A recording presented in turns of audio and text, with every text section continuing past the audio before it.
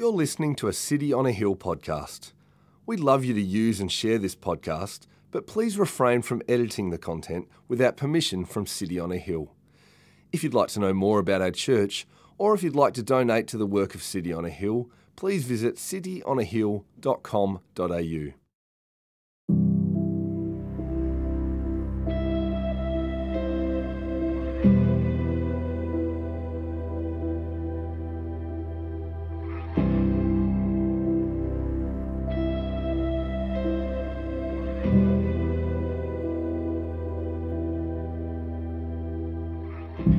He entered Jericho and was passing through. And behold, there was a man named Zacchaeus.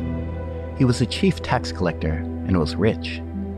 And he was seeking to see who Jesus was. But on account of the crowd he could not, because he was small in stature.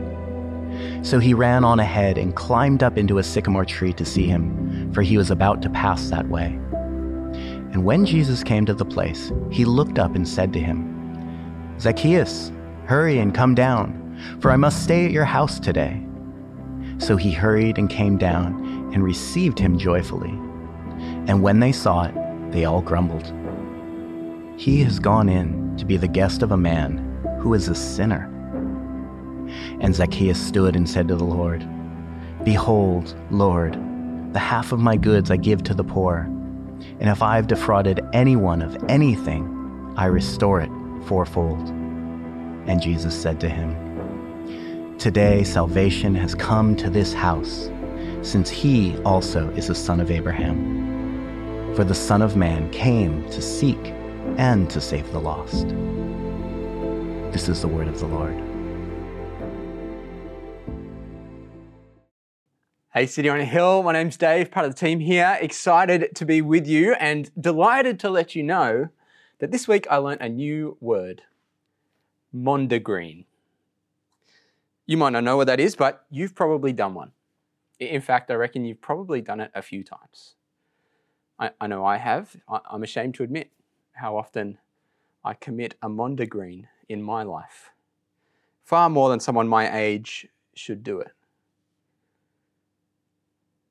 A mondegreen is the moment when you're in the car and you're singing along to that song you love, and you get to the chorus and you belt out the words, and the friend sitting next to you says, "Wait, hold on a second.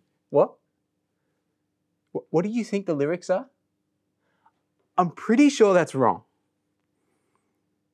A mondegreen is a lyric or a word in a song that you've totally misheard. Right, this is what happens when the band sings, "We built this city on rock and roll," and you hear, "We built this city on sausage rolls." A mondegreen is what happens when the world is full of people who listen to the Eurythmics and think that sweet dreams are made of cheese. That's what a mondegreen is. One of my favorites is from a band called Creedence Clearwater Revival. They've got this song named "Bad Moon Rising," and there's a dark, brooding, dramatic line that says, "There's a bad moon on the rise." But a whole lot of people heard "There's a bad moon on the rise" and thought they said, "There's a bathroom on the right." And it happened so often that the band eventually started singing "There's a bathroom on the right" at their gigs because they got so tired of having to correct everyone after the gig. So that's a mondegreen. When you're listening to a song or something and you hear what you want to hear, you mishear it and you fill in the gaps. Here's the thing about a mondegreen. As soon as you've got one stuck in your head, it's really hard to unlearn it. As soon as you think the song is about cheese, dreams don't make sense. As soon as you think of a city built on sausage rolls, a city built on rock and roll just seems silly. In fact, unlearning these wrong lyrics is so difficult that you're probably worse off than someone who's never heard the song before. If you've never heard this song, you've got a better chance of understanding it than someone who's been listening to it for ages. Which brings us to our passage today.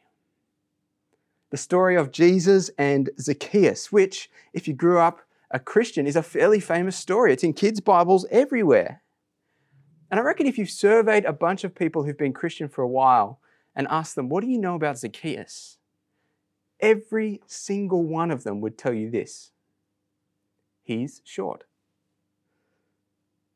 There's that song, Zacchaeus was a wee little man, and a wee little man was he. He climbed up in a sycamore tree for the Lord he wanted to see.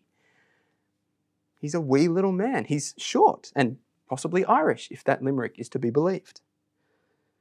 But if that's what we think when we hear Zacchaeus, if the thing that comes to mind is that he's short, there's a danger that we're mishearing this story. Because often when Jesus decides to hang out with Zacchaeus in Luke 19, people think there's hope for little people everywhere. And my mum, who's like 5'2", starts to rejoice. But what if that's not what the story's about? What if that's not what this story is here for? What if the whole short thing is actually a bit of a distraction? Now, I don't want to freak you out, but there is a little bit of debate about whether Zacchaeus is the short one in this story. If you look at the sentence, it says he couldn't see through the crowd because he was short, but it doesn't say who he is. And some have suggested that maybe Jesus was the short one. Now, I'm not convinced that that's the case. I think Zacchaeus is the short one, but it's interesting to note how quickly we all assumed Zacchaeus has to be the one who's short. We just went straight there, didn't we? We heard the lyrics we wanted to hear in this story. So I'm willing to bet that if you grew up in church, if you spent a lot of time with kids' Bibles, you might need to unlearn a bit about Zacchaeus. But on the flip side, if you've got no idea who Zacchaeus is, take heart. If you're totally brand new to the Bible, you might even be at an advantage when it comes to understanding this part of it. So for all of us, whether we've been at this a long time or not, we want to look at what's here in the text in front of us and see what we can see. What do we know about Zacchaeus for sure? To help us navigate this story, I've got 3 headings. And the first one is this: an unlikely convert. Pick it up with me in verse 1. He entered Jericho and was passing through. That's Jesus. And behold, there was a man named Zacchaeus. He was a chief tax collector and he was rich. There's a couple of details there that become the 2 key pillars of Zacchaeus' identity. If we've been reading Luke closely until now, we'll know that the fact Zacchaeus is a tax collector and the fact that he's rich makes him an incredibly unpopular man and an extremely unlikely convert. One of the details there is that he's the chief tax collector. What's a tax collector? Well, you've heard of Robin Hood, right? He's a man of the people. He doesn't have much for himself. He lives off very little, but in the pursuit of justice, he robs from the rich and gives to the poor. Well, a tax collector is the exact opposite of that. They steal from the poor and give to the rich. They betray their own people and they look after themselves. They don't just collect taxes. They take a little bit extra. So they might take a cut for themselves. And you notice the other detail in verse 2, Zacchaeus was rich, which means not only was he corrupt, he was really good at it. So when we talk about Zacchaeus, we're not talking about a little man you should feel sorry for. We're talking about a white-collar criminal. He's the villain in every casino heist movie you've ever seen. He's too rich for his own good. He's going to be tough to bring down, but nothing about him suggests that he's weak. Nothing about him suggests you should feel sorry for him because he's just not an underdog. He's a bad guy. It's hard to imagine a more despised guy amongst the masses than Zacchaeus. Nobody is rooting for this guy to get the endorsement of Jesus. But there's something about him that makes him even more unlikely to find himself being welcomed in by Jesus. In the chapter before this one, we heard it last week, Jesus meets a rich ruler. And this guy seems like a good guy. He earnestly goes up to Jesus and says, Jesus, what must I do to be saved? And Jesus says, well, keep the commandments. The guy says, check, I'm doing pretty well there. And so Jesus says, well then, sell everything you've got. Give it away and come follow me. And the guy walks away sad because he was very rich. Here's a guy who looks like he ticks all the boxes, but his wealth becomes a barrier. And so as this ruler walks away sad, Jesus says something to the crowd around him. He says, how difficult it is for those who have wealth to enter the kingdom of God. For it is easier for a camel to go through the eye of a needle than for a rich person to enter the kingdom of God. It's a pretty big theme in Luke. When it comes to your salvation, money is dangerous. You could put it this way, a rich man's chance in heaven is not that different to a snowball's chance in hell. Or, if you like, spiritually speaking, the age-old proverb, more money, more problems. Luke talks about money and wealth and possessions and the rich and the poor more than any other writer in the New Testament. And again and again and again, Jesus comes down on the side of the poor. In chapter 6, Jesus says, blessed are you who are poor, for yours is the kingdom of God. In chapter 12, he says, the one who lays up treasure for himself and is not rich toward God is a fool. In chapter 16, he says, you cannot serve both God and money. And then in chapter 18, we see it play out as the rich ruler walks away sad because he's not willing to lose his possessions. To be clear, it's not impossible for a rich person to be saved because nothing's impossible with God. We'll see that in a minute, but it is unlikely. And we've got to keep that in mind when we read the story of Zacchaeus in chapter 19. Because he's rich. So when we read this story, having just seen what Jesus says about the wealthy, we got to be thinking Zacchaeus is a bad guy and he's a rich guy. Surely he's got a snowball's chance in hell. Of all the people who Jesus has encountered so far in Luke's gospel, I reckon there is no one less likely to enter the kingdom than Zacchaeus. Which brings us to our second heading, an undignified pursuit. Look at verse 2 again. Behold, there was a man named Zacchaeus. He was a chief tax collector and was rich. And he was seeking to see who Jesus was. But on account of the crowd, he could not because he was small in stature. We're not told what's happened to Zacchaeus to make him interested in Jesus. Maybe it's a crisis of conscience. Maybe he's just heard on the grapevine that Jesus is a good guy. But it's pretty clear Zacchaeus is unlikely to get an audience with Jesus. Partly because he's a bad dude, partly because he's a rich dude, and partly because he's at a physical disadvantage too. He can't even see Jesus. There's a crowd in the way and he cannot get a look. But what happens next is something that nobody saw coming. Zacchaeus completely embarrasses himself. Verse 4, so he ran on ahead and climbed up into a sycamore tree to see him, for he was about to pass that way. You've got to understand, in the first century, men don't run. They certainly don't climb trees. That's the stuff of children. It's unprofessional. It's humiliating. But Zacchaeus seems willing to become completely undignified in his pursuit of Jesus. Zacchaeus puts himself out on a limb, both physically and socially, as he becomes willing to completely humiliate himself just to get a look at Jesus as he walks past. But then comes the biggest surprise of all in verse 5. When Jesus came to the place, he looked up and said to him, Zacchaeus, hurry, come down, for I must stay at your house today. Jesus sees this little man in the tree. He sees this guy out on a limb and he invites himself over to his house, which is kind of a big deal to stay with someone like that, To break bread with someone like that's a deep level of acceptance.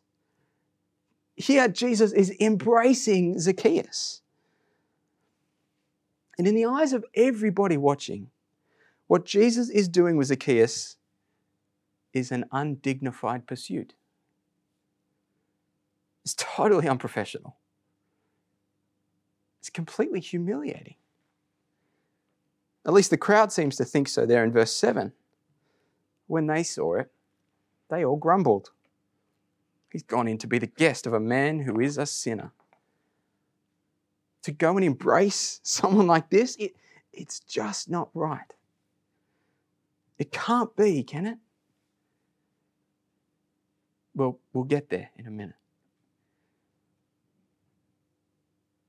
But as an aside, as we walk through this passage, I think it's worth noticing what this kind of acceptance does to Zacchaeus. The fact that Jesus sees him, welcomes him, accepts him, breaks bread with him, it turns his life upside down. In verse 8, Zacchaeus stood and said to the Lord, "Behold, Lord, the half of my goods I give to the poor. And if I've defrauded anyone of anything, I restore it fourfold." And Jesus said to him, "Today salvation has come to this house, since he also is a son of Abraham." If there's any doubt about this acceptance, Jesus casts it away. Salvation has come to this house. But you see what's happening in Zacchaeus? His life is turned upside down by this acceptance, as he does exactly what the rich ruler of chapter 18 could not do. Though the ruler walks away sad because he wants to hold on to his wealth, Zacchaeus gladly, joyfully gives it away. And it shows not just that we should be generous when we become Christians, although I think lots in the Bible would suggest that's true. I think what we're seeing here is that you cannot serve both God and money. Here we have two examples. Someone who's not willing to lose it and someone who doesn't mind so much. In fact, someone who's joyful, glad in giving to the poor because his stuff is less important than his Savior. So it's worth asking, if you are a believer, what's your relationship to your stuff like? How hard would it be to give it away like Zacchaeus does? And if it's really difficult, if the idea of that makes you sad, if you tend to side with the rich young ruler in this, it's worth asking. Am I trying to serve both God and money? Because what we see in Zacchaeus is not just a good example of financial generosity. What we see in Zacchaeus is freedom. Someone who's been freed to give away his possessions. But it all starts with the radical kind of acceptance that Jesus extends him first. And that takes us to our third heading, an almost unbelievable God. I've got a landlord at the moment who doesn't seem that excited to hear from me when I reach out. To be fair, usually when I contact a landlord, it's not just to tell them they're doing a fantastic job. It's because I want something, right? The shower head needs replacing, the dishwasher's broken, we put a golf ball through the back window, whatever it is. Don't worry, that hasn't happened for ages. But whatever the reason is, whenever I get in contact, it's pretty clear they'd rather not hear from me. And honestly, I think that's fine. That's totally normal. In fact, I get how I might be a little bit annoying to them. But it's to my shame that I so readily think of God as more like that landlord than a loving Heavenly Father. It's to my shame that so often I assume my God would rather not hear from me. That I'm just another item on the to-do list, another email in the inbox for him to deal with. That's just not true. That doesn't bring God glory. That sells him short because he loves me more than that. He loves you more than that. And if we're ever prone to think of God as a little bit standoffish, as a reluctant listener, as someone who maybe gets bored of hearing from us, then I want to suggest we have to unlearn some stuff. And this passage can help. After all, Jesus came to embrace people like Zacchaeus. It's right there on the lips of Jesus himself in verse 10. The Son of Man came to seek and save the lost. That's who he's looking for. That's why he's come. And what's more, if you look closely, you notice the language he uses to do it in verse 5. He doesn't say, hey, Zacchaeus, you better come down, we need to talk. He says, Zacchaeus, hurry, come down, for I must stay at your house today. Almost as though Jesus is eager to spend time with this man. Almost as though he's excited to extend the hand of relationship to him. Jesus knows his name. You see it there in verse 5. Zacchaeus, hurry and come down. It could be some sort of miraculous knowledge that means Jesus knows his name. It could just be he knows him by reputation. Either way, Jesus has to know the kind of man he's talking to.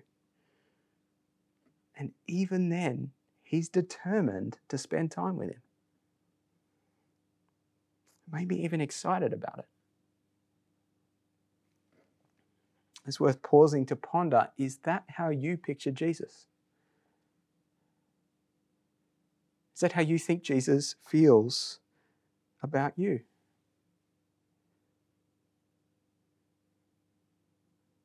When you go to pray, do you imagine that God is glad to hear from you? Or do you tend to think of him as more of a reluctant listener? When you sing, are you thinking he's listening more like a proud father or a pretty unimpressed talent show judge? When you turn to him in need, is he someone who's eager to give you good gifts or the grumpy upstairs neighbor who'd rather be left alone? When you go to God to confess your sins, do you picture him as gracious or grumpy? So it might be that as you look closely at this portrait of Jesus, it doesn't match with your understanding of God. It doesn't match with your feelings about God. And if that's you, you might need to unlearn some stuff. Author Dane Ortland says it this way: the Christian life is a lifelong shedding of tepid thoughts of the goodness of God. The rest of our days will be a wrestle to believe that God really is as good as he actually is. And where do we start? Well, we start with the Bible. Let the Bible show us who Jesus is and what God is like. I mean, just think back over the encounters we've seen in this series. As Jesus shows compassion to the leper in chapter 5, believe that he has that kind of compassion for you. As he shows mercy to the sinful woman in chapter 7, believe that Jesus has that same kind of mercy to you. As he shows kindness to the bleeding woman in chapter 8, believe that God himself has that kindness towards you. And as Jesus takes the most unlikely, unlovable convert in Zacchaeus, and he embraces him, believe that God's really like that. That's who he is. This is not out of character for him in any way. He's glad to mount an undignified pursuit of even the worst of sinners. He loves to seek and save the lost, including you. Now, I know as well as anyone that that kind of thinking doesn't come naturally to us. We tend to assume that God is going to treat us like a landlord. And I think it's because that's how we would treat ourselves. If we were in his position, we wouldn't be prone to mercy like he is. If we were faced with the same decisions he is about whether to accept all the darkest parts of us, I'm not sure we'd do it. But the great news of the gospel is that God is not like us. He's so much better than that. And so we need to unlearn that tendency to think of God as a landlord. We need to shed those thoughts of God as a reluctant listener or a disapproving judge. He's not a grumpy old man who'd rather be left alone. And that's why these stories are here. To show us what Jesus is like. To show us what God himself is like. He is absolutely holy. Holier than us. He condemns sin. And yet he welcomes sinners in the most radical ways.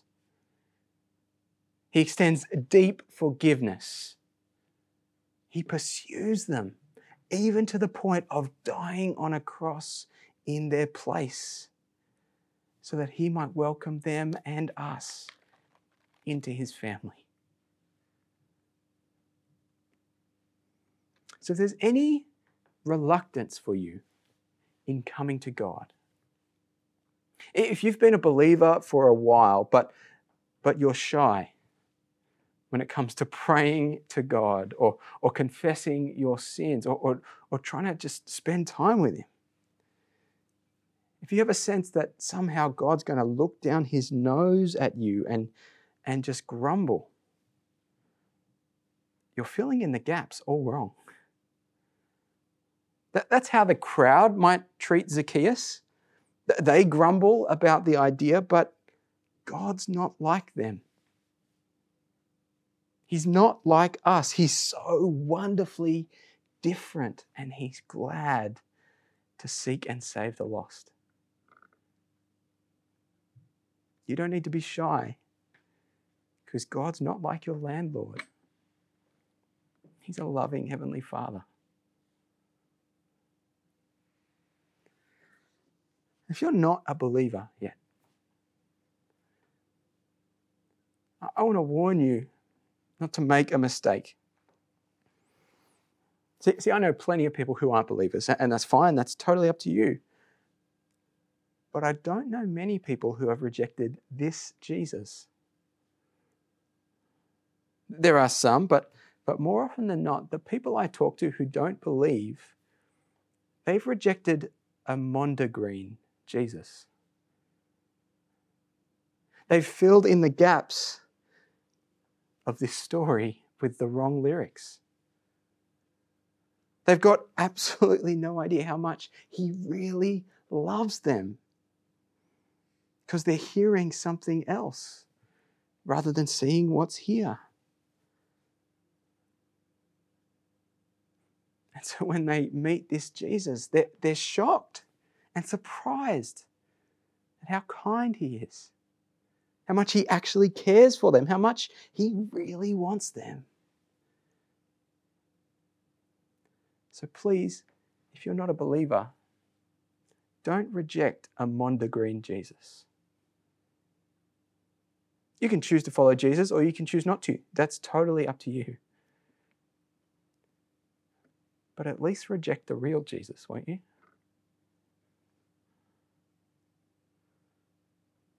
See, I want to suggest that if your understanding of Christianity is based on an upbringing full of religious rules and restrictions.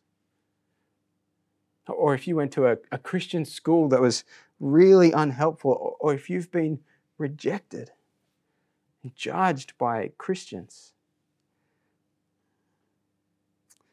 you might have some stuff to unlearn about who God is. Because He's not like that. Don't assume you know what God is like. Let Him tell you. Let Him show you through stories like this one that He longs to welcome anyone and everyone, even the unpopular, even the unlikely, even the unlovable. God longs to bring them in. So why do you think that He wouldn't want you? He does. So let the Jesus we meet in Luke's gospel speak louder than your assumptions.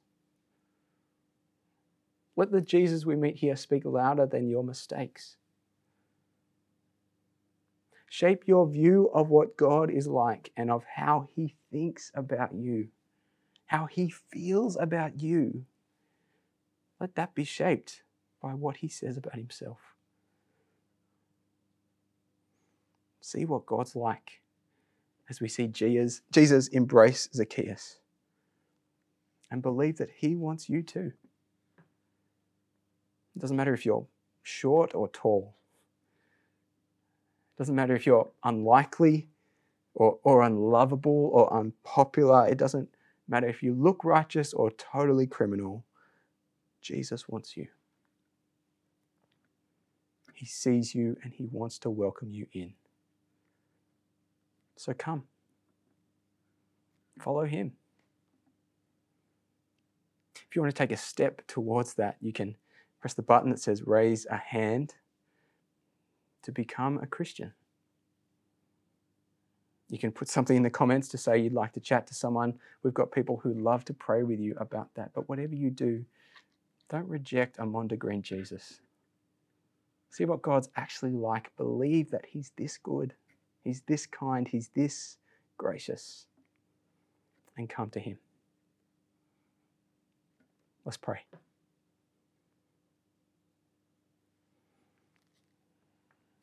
God, we thank You that the reality of who You are blows our assumptions out of the water.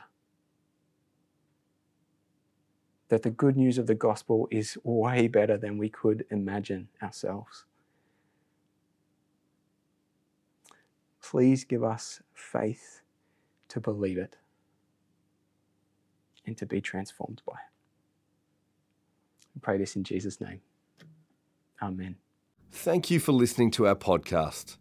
If you'd like to know more about our church, or if you'd like to donate to the work of City on a Hill, please visit cityonahill.com.au.